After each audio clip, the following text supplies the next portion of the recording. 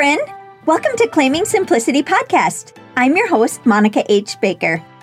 Are you feeling tired and overwhelmed as a mom working paycheck to paycheck, wanting to get out of debt and enjoy your family? I was too. And I realized if I was going to put God and family first, I had to stop spending all of my time at work. So I created a simplified life plan that allowed me to get out of debt, scale back my career, and still be able to live fruitfully. But with more purpose and time than ever before, and I never looked back.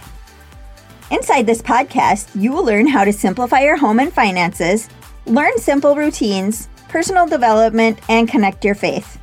I'm so grateful you're here. If you're ready to create a simplified life that you dreamed of, you are in the right place. Hello, friend. Welcome back. I'm so glad you're here. I love doing this simple living journey together. It was so nice today. We turned on our fireplace for the first time, which you know what that means. We're getting closer to snow here, but it's just that cozy feeling, and I love the holidays, so I enjoy this time of the year. I love fall. I just wish it was a little bit longer. You might not hear me saying that the fireplace is cozy in April anymore. I'll probably be ready to be outside, but right now it is very cozy. So today, I just wanted to talk to you about simple ways to make money homesteading. Homesteading can be a fulfilling lifestyle, but it can also be challenging to make a living solely through homesteading activities. However, there are several ways to generate income while homesteading.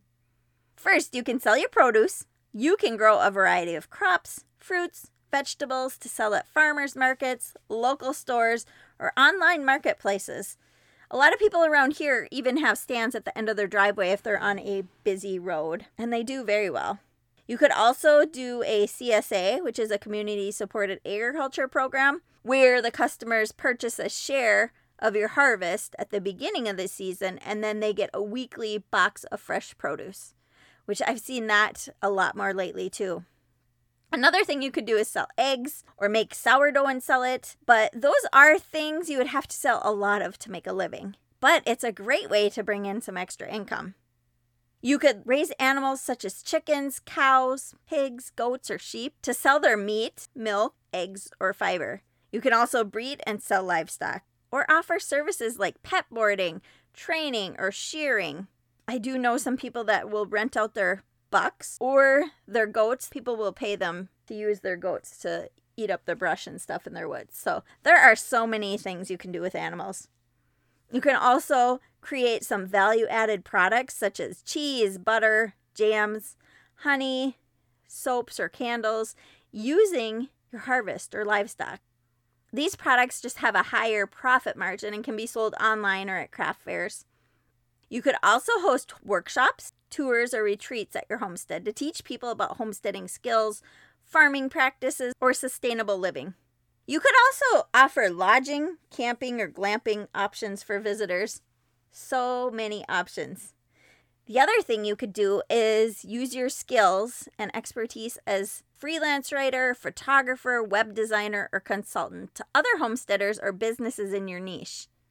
That is so needed, especially when there's so many people that want to start online businesses but don't even know where to start. If your homestead doesn't generate enough income, you can work with a company until you're making enough on your own, or you can sell products from a company you use that aligns with your values. That's how I was able to transition from nursing. Growing a business while working full-time lets you transition out of that job as you replace your income. So it's kind of a win-win. It's also essential to assess your skills, resources, and market demand before starting your homestead business. You may need to obtain license, permits, or certificates depending on your business type and where you live. You should also develop a marketing plan, set realistic goals, and manage your finances very carefully. I would love to hear what business that you have on your homestead or that you would like to do. If you're loving this podcast, I would love and appreciate if you could just take 30 seconds to rate and review so others can learn more about simple living and have more peace as well. Have a blessed day, friend. See you next week.